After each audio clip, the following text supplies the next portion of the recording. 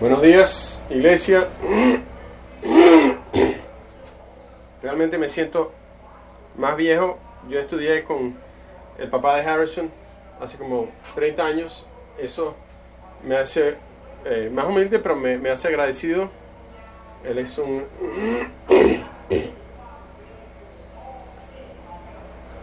y es bueno verlo aquí. Me encuentro que mientras más viejo me pongo, más lloro, más emocional me pongo. No fui muy emocional cuando era joven, así que no tenía esa clase de experiencia. Pero traté de comunicar con ustedes las palabras que Bob tenía para mí. Fueron muy amables para decir que estaba golpeado cuando llegué a North River. Mi familia estaba dolida, de mi esposa, mis hijas, pero ustedes, la iglesia, fueron como un oasis para nosotros. No éramos jóvenes necesariamente, físicamente, pero y espiritualmente tampoco. Mi primer servicio aquí, Tom estaba predicando y Tom se levantó y dijo, como era su costumbre, y compartió de su vida. Y fue muy vulnerable, que para mí era una rareza, y supe en ese momento, ok, tenemos que mudarnos para acá. Ahora, mi esposa y mis hijas no sabían eso, pero yo sí lo sabía. Así que tomé a Tony, que había empezado high school, y Daisy, que también estaba en high school, y para decirlo, lo mínimo no estaban contentos conmigo, pero Dios sí lo bendijo. Así que empecemos con una oración. Señor, te alabamos y te bendecimos y te damos gracias por tus bendiciones, y para siempre estamos endeudados con Jesús. Queremos dar de nuestro todo, seamos jóvenes o viejos. Sabemos que la sangre de Jesús nos cubre nuestros pecados y que nunca podemos repagarte por eso, pero sí tenemos la tendencia de echarnos para atrás y de cuidar de nuestros corazones y no dejar que nos hieran más. Pero ahí estás tú para animarnos, para impulsarnos a que sigamos adelante. Y, Señor, queremos que hoy tú seas glorificado, seas honrado con lo que vamos a hablar. Yo a veces subestimo las oraciones o las palabras de ánimo que la gente envía o que dice, como dijo Lamar, él a veces recibe textos, recibe emails, y significa tanto para nosotros. No subestimen el poder de sus oraciones. Aunque no parezca que Dios se mueve o que Dios hace algunas cosas por ti o por ustedes. Una de las cosas que la oración trae, porque Dios escucha, es unidad. Una cosa que yo asumía era la unidad, pero la otra es la alabanza. Por favor, denle las gracias a ellos que sirven como maestros de niños, los que cantan, los que trabajan con el sonido. En un grupo pequeño, en una iglesia pequeña, todo es magnificado. Es decir, hay una cosa entre... hay una diferencia entre un juego regular de la temporada regular de fútbol, y otro es llegar a los playoffs o llegar al campeonato final. Hay gente que viene a la iglesia y en una iglesia pequeña alguien se bautiza y todo el mundo dice ¡wow! ¡Aleluya! ¡Gloria! Es algo increíble. Y en una iglesia grande se pierde un poquito, la gente no le presta tanta atención.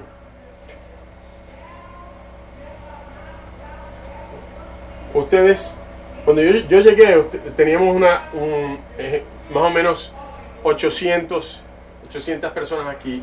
Y ahora North River tiene gente que viene a visitar todos los fines de semana, que son como 1,300. Ahora, algunos de ustedes no están aplaudiendo ni dándole gracias a Dios por eso, así que voy a hablar con ustedes más tarde.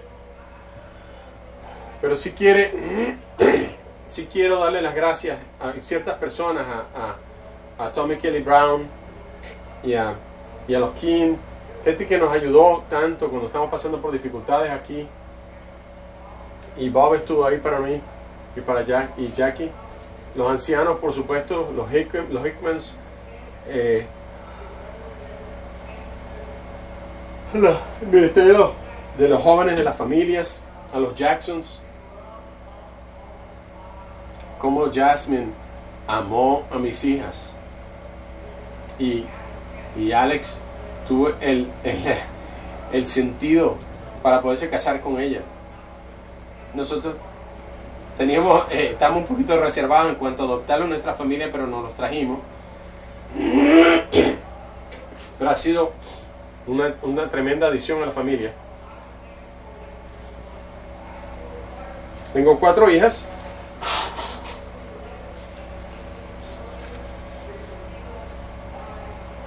Para el 2012, mis 4 hijas se hicieron discípulas. Habíamos llegado en 2008.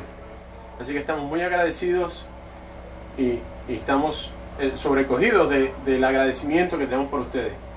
Ahora, mi hija Ashley, que están y su esposo son cristianos en Ferguson, Missouri. Y 3 de mis 4 niños, mi nieta mayor tiene 13 años y está en high school este año. Y MJ Marvell tiene 12 y su hermano Isaiah tiene 10. Danae, mi otra hija, está con su esposa, está en Knoxville con nosotros, le está yendo muy bien. Y todos estamos viviendo juntos.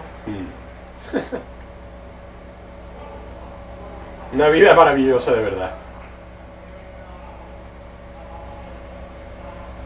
Y mis otros dos nietos, Kayel, tiene 4 años ahora, tiene tremenda personalidad. Y lo último es mi nieto Carter, tiene casi 4 semanas de edad.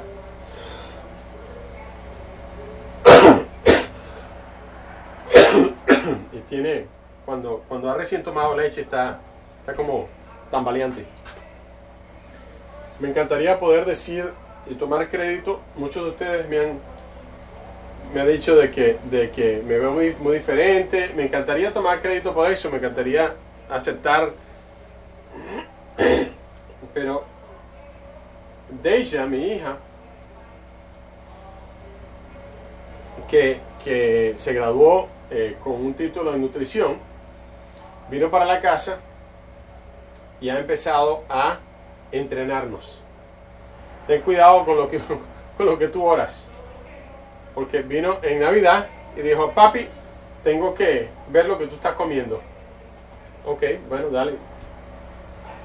Y después de tres días me dieron una consulta,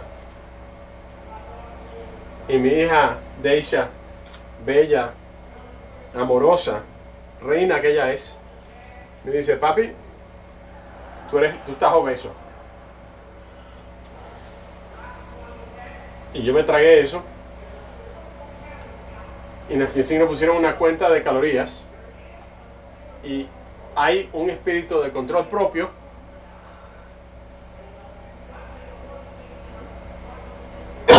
y yo tenía calorías de 1800 al día, ahora son 1600. Y sí, por eso hay que orar ustedes tienen que orar por nosotros, porque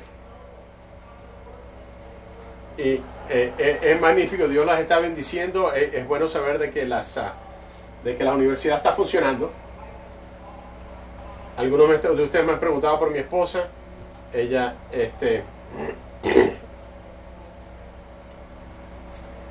ella sigue confiando en Dios a pesar de los tropiezos que yo he causado para ella, y de estar casada con un loco como yo. Así que saludos no solamente de Knoxville, sino de las iglesias del Medio Sur.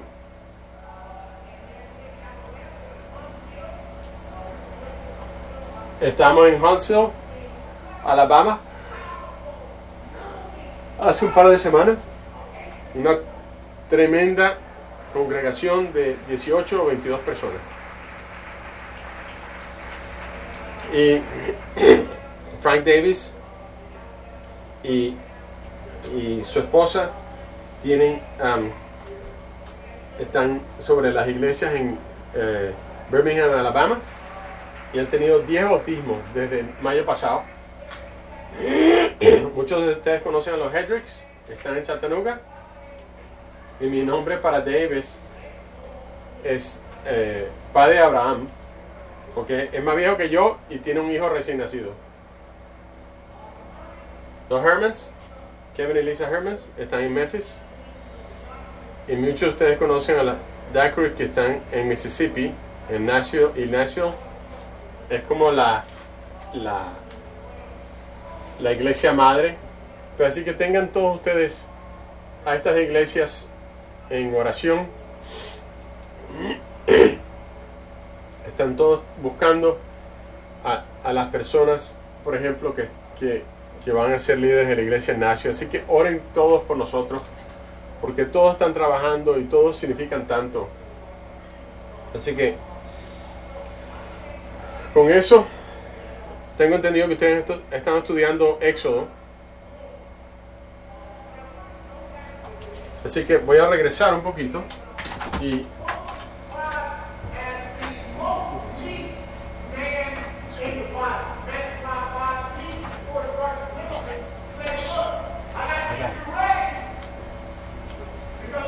just make sure that I have that screen on. That's all. So I can read. Yeah, thank you.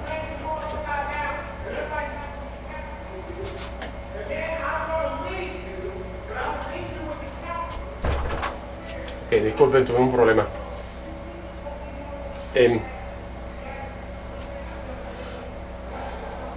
Una de las otras responsabilidades que tuvimos Sharon y yo es que estamos apoyando a la iglesia en Caracas, Venezuela. Muchos de ustedes saben la situación allá. Hay casi una guerra civil que está por empezar, y los hermanos y hermanas que están ahí, y Ana Alberto y de ahí han estado liderando esa iglesia. Por favor, oren por ellos y oren por las iglesias en todas partes del mundo que están siendo perseguidas, que están en dificultades, sea dificultades físicas.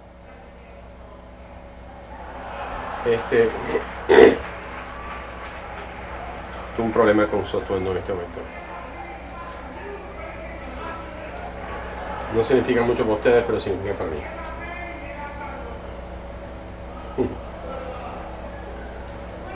Así que oren por las iglesias. Así que Jesús dice: benditos sean los que son humildes, porque van a recibir la tierra. Así que vamos a hablar de lo que significa ser humilde.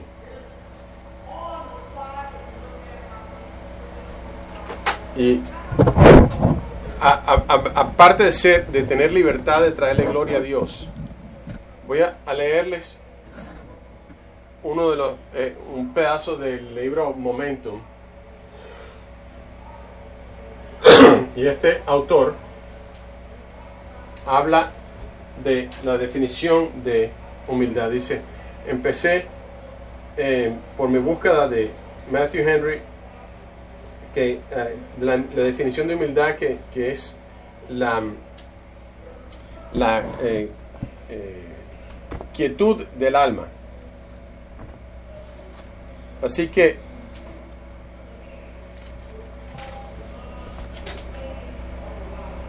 la humildad quiere decir la humildad, la utilidad de la mano. Moisés se puede decir que era un animal salvaje. Él mató a alguien. Él no se va desde Egipto, sino hasta que tiene como 80 años. Pero para estar acostumbrado a esa mano de Dios, Dios lo tiene que sacar al desierto por 40 años más antes de que esté dispuesto él a someterse a Dios. Ahora, lo cuida, le da una esposa, le da hijos, le da trabajo, pero se puede imaginar que toda esta pasión y todo este fuego que esta persona tenía para matar a un hombre, se puede imaginar si alguien viniera a la iglesia. Ustedes conocen su trasfondo, que se salió de la cárcel, que una persona que mató a alguien. ¿Cómo se sentirían de tener a la persona aquí? Ya va, perdona, esta no es la iglesia que yo conozco.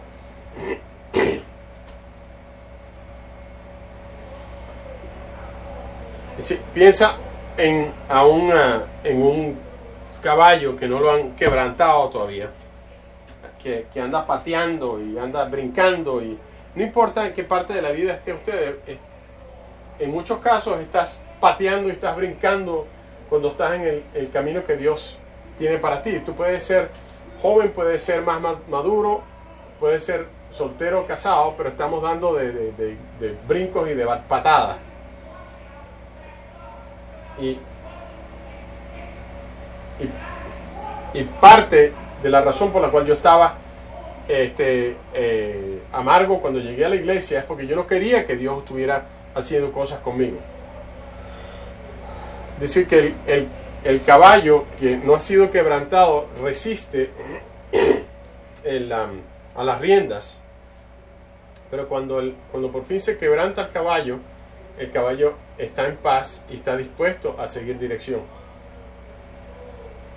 La humildad es esa pasión, estar bajo control a través de la sumisión a Dios.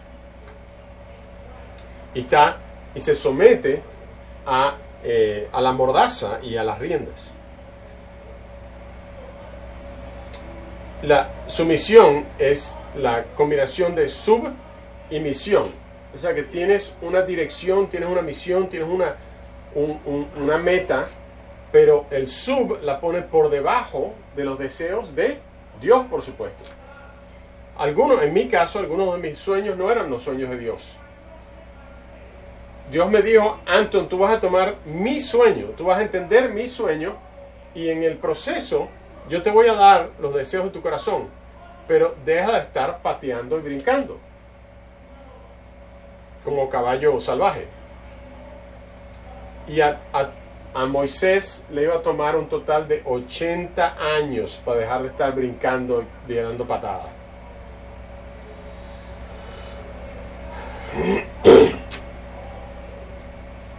Muchos de nosotros en nuestra carrera pensamos que podíamos ser todo para todos, ¿no? En Éxodo capítulo 3 versículo 10 dice: así que disponte a partir, voy a enviarte al faraón para que saque de Egipto a los israelitas, que son mi pueblo. Pero Moisés le dijo: ¿y quién soy yo para presentarme ante el faraón y sacar de Egipto a los israelitas? Yo estaré contigo, le respondió Dios, y te voy a dar una señal de que soy yo el quien te envía. Cuando hayas sacado de Egipto a mi pueblo, todos ustedes me rendirán culto en esta montaña. O sea, Moisés está diciendo: perdón, Dios, pero ¿quién? Tú como que tienes a la persona equivocada aquí.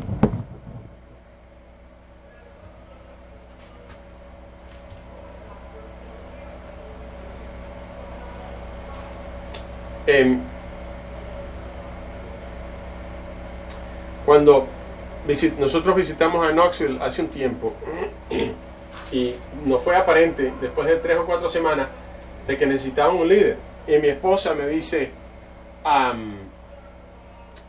bueno, ¿qué tú crees? Y yo: ¿cómo que qué tú crees de qué?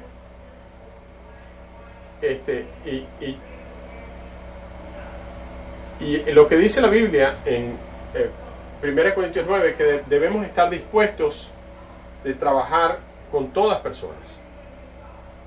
Y la manera en que Dios hizo eso fue moviéndome a East Cobb. ¿Cuántos de ustedes viven aquí en East Cobb? A mí me gusta manejar por East Cobb. Me gusta ver las casas. Me gustaría inclusive vivir en una de esas casas. Y cuando nosotros llegamos aquí, North River tenía como 700 personas, pero no se veía como se ve ahora. No sé si ustedes se dan cuenta, pero Estados Unidos está enmarronándose, si se puede decir. No sé si se han dado cuenta.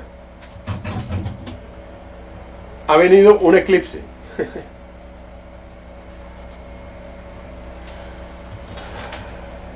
Todavía no lo entiendo, ¿verdad?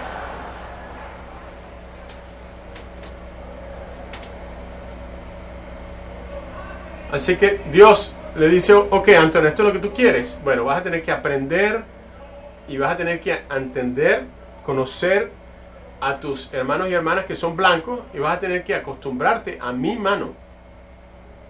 Entonces, ok. Y para siempre estaremos endeudados por lo que aprendimos aquí y lo que nos enseñaron aquí. Y tú tienes que acordarte de la oración de que hiciste, de que querías trabajar con toda clase de personas, de que no querías estar metido en una caja. Así que nos enviaron a Knoxville. Y yo pensaba que North River, que en particular que East Cobb, me podía relacionar con ellos. Y me presentaba y decía, hey, ¿qué tal? Y Dios me dijo, anda, ve, Sharon, ve. Si tú eres la única persona, la única persona de color que es líder de una iglesia que es mayormente blanca, bueno, eso es lo que te toca. Pero inclusive dentro de esa iglesia, por más que sea 80% blanca, tenemos algo así como 8 a 10 diferentes culturas. Y eso nos distingue. Yo fui a Huntsville y pensé, oh, ustedes tienen bastante gente morena aquí.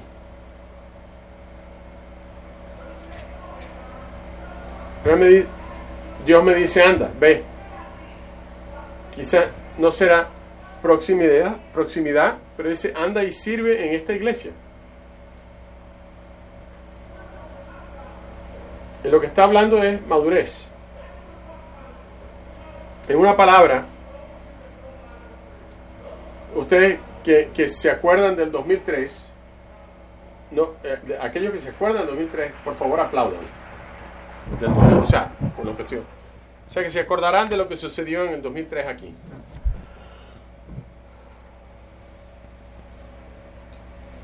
Pero eso pasó hace 15 años. Uno de los grandes retos para ustedes, North River, es que ustedes todavía tienen una regla de 20-80.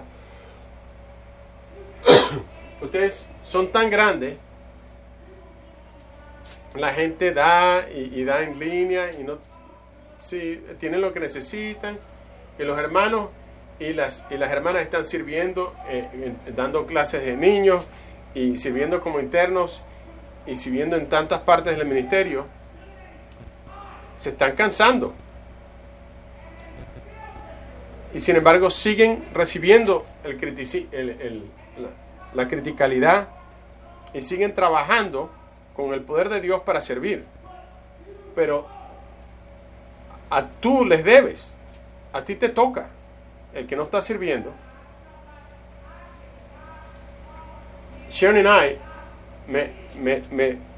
nosotros nos sentimos de que no podemos venir aquí y no dar de nosotros. Es tiempo para ustedes, los que no están sirviendo, servir. Yo lo dije, Bob lo dijo. Yo estaba amargo cuando llegué aquí y no sabía ni siquiera que tenía una amargura. La gente me decía, tú estás medio amargo. No, yo estoy bien. Tom se sentó conmigo y me dice, Anthony, entonces, ¿cómo está contigo? ¿Cómo está? Dice, bueno, esto es lo que está pasando y esto y lo otro. Dice Anton, me dice, ustedes conocen a Tom. Y de pronto envía un... Tom,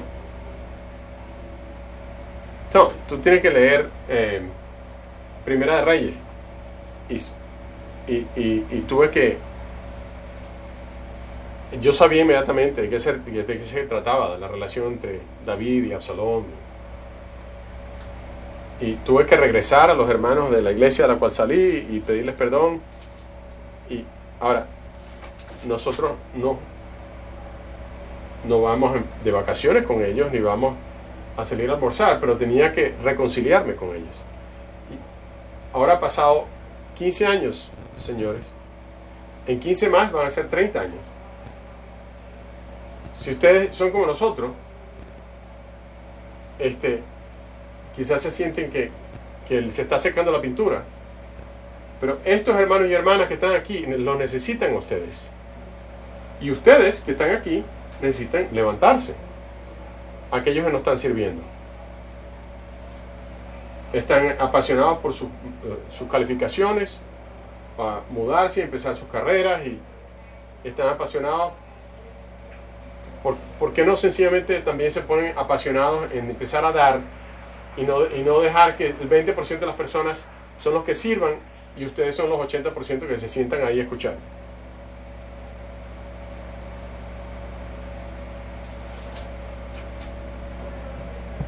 Otra de estas cosas que él dice aquí en Éxodo 3 es que Dios promete que Él va a estar contigo. Yo no me sentía de que Dios estaba conmigo algunas veces, pero es una promesa. Sea como yo me sienta, es una promesa. Knoxville le está yendo bien, es una iglesia de 85 personas. El año pasado vimos entre 10 y 12 personas convertirse en discípulos y 4 restauraciones, y hay más personas, más líderes sirviendo. Pero no siempre ha sido maravilloso. Tuvimos que lidiar con divisiones. Yo llamé a Bob y estaba molesto. Pero Dios tenía que ponerme la mordaza. Dice, no sacrifiques tu estándar.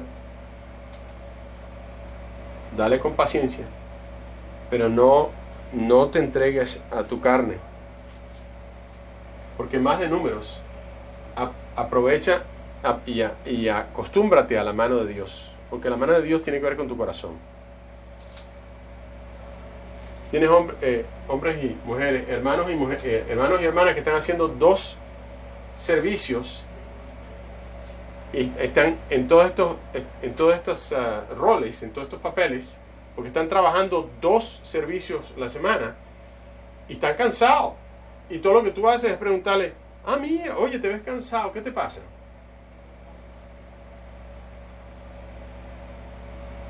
Lo otro que vemos aquí es que Moisés era poderoso. Y cuando yo llegué aquí, una de las cosas que entendí es que no estaba viviendo una vida poderosa.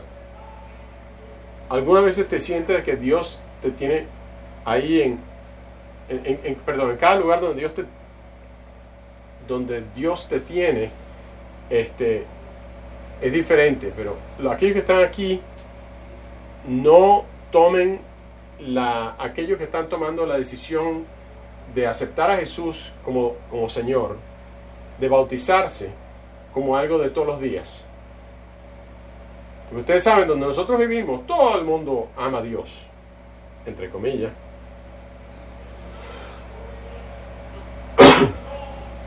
No podemos entrar ahí y decir, mira, tú estás perdido, tienes que arrepentirte, tienes que convertirte en un cristiano. Tenemos que validar y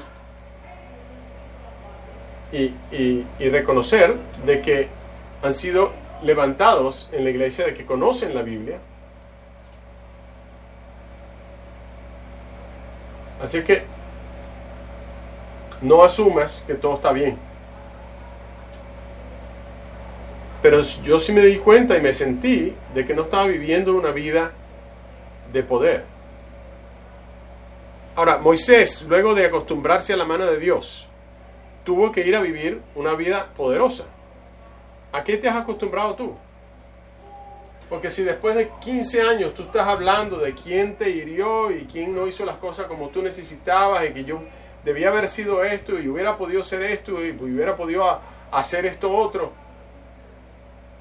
Yo cerré hace unos cuantos años un sermón que dijo un hermano que estaba predicando, dijo, va a haber 2 libros cuando lleguemos a la iglesia, lleguemos al cielo.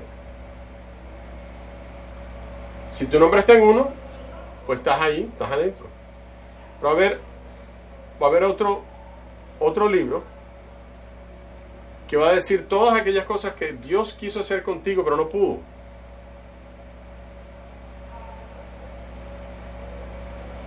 Hermanos, aferrémonos a las promesas de Dios, porque Dios tiene un plan para nosotros. Y a veces, inclusive en ajedrez se dice que hay que moverse, echar para atrás para poder seguir adelante. Y son movidas que son paradójicas, pero son necesarias para que Dios te pueda mover en adelante.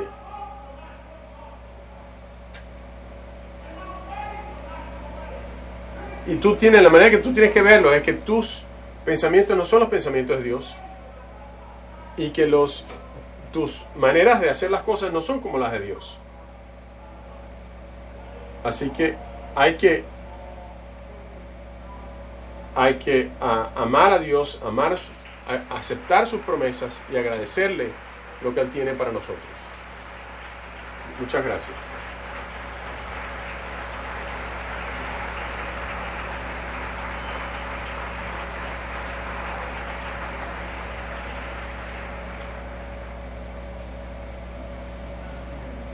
Anthony y Sharon, levántense y miren a su familia. Realmente los amamos y los apreciamos que estén aquí. Tener los Ivies aquí este fin de semana ha sido como una bocanada de aire fresco. Van a participar con nosotros también en los grupos de liderazgo de universitarios. Siempre es su casa, los necesitamos ustedes. Bienvenidos sean aquí siempre. Y Anton definitivamente nos hizo reír y nos hizo pensar y nos hizo quizás un poquito incómodos, bueno, como Jesús, ¿no? Así que sería importante que Dios nos trajo esta mañana y nos trajo aquí para alabarlos, que nosotros escuchemos a Dios y le demos gracias.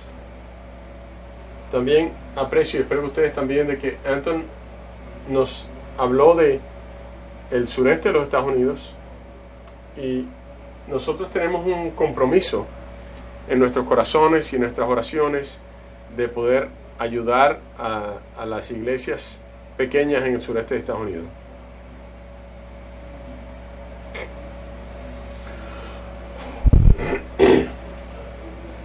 Y en 8 semanas tenemos nuestra contribución de lo que llaman el Domingo de Generosidad. Nuestra meta es de $500,000.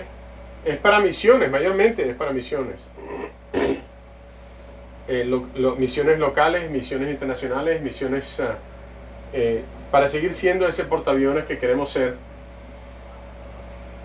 Y para nosotros significa mucho que hayan venido gente como Anthony, estuviera con nosotros un tiempo, o estuvieran los Hendricks aquí con nosotros un tiempo, después se fueran, o John Sherwood, o los Alberts, o los Cruces,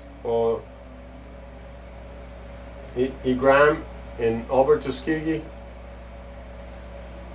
Somos familia y estamos conectados con estas otras congregaciones. Y quiero agradecerles a ellos, así que oremos de que Dios nos continúe inspirándonos, que nos continúe animándonos a servir y que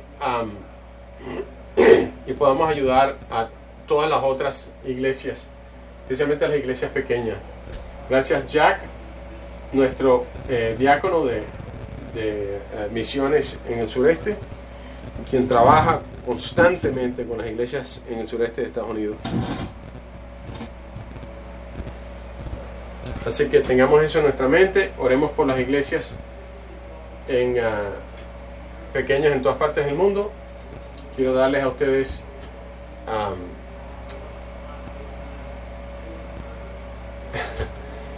quiero darle a ustedes la bienvenida a todos que vinieron aquí a las 11 de la mañana de la Pacific Time, y los otros que llegaron a las 11 de Eastern Standard Time, es decir, una hora tarde porque se les olvidó cambiar los relojes. Pero aquí estamos todos y somos una familia espiritual, somos una iglesia de tamaño mediano, pero también somos una colección de grupos pequeños que llamamos grupos de familia. Y vamos a ver cómo podemos ayudar y servir voluntariamente en diferentes maneras. Manera en que lo hacen hoy, que se puede dar hoy, cuando se vayan, se van a ver a alguien afuera con un sombrero de festejo, que van a estar ahí para inscribir a las personas en Sevapalooza, que es una manera de servir a la comunidad. También están los libros de Éxodo que escribió Douglas Jacoby, y finalmente la reunión de Ser Nuevo en North River es a las 12:30 hoy, justo fuera de esta puerta, en lo que llamamos el centro de entrenamiento de la familia. Y si no han venido todavía, pero es alguien que ha considerado, que esté considerado ser miembro de aquí, no solamente una persona que visita de cuando en cuando, esta es una buena actividad en la cual se puede participar.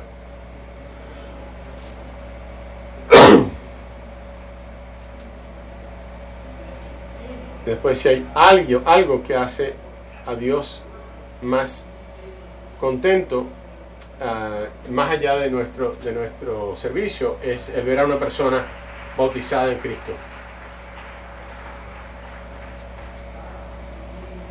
Dios redimió a los israelitas de los egipcios y también redimió a muchos de nosotros de nuestro pecado, y los cuentos de redención ejemplifican el poder y la gloria de Dios. Y hoy Casey Escalona está por ser redimida.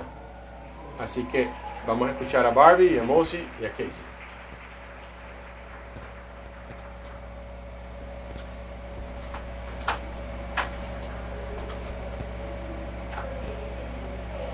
Este es Casey.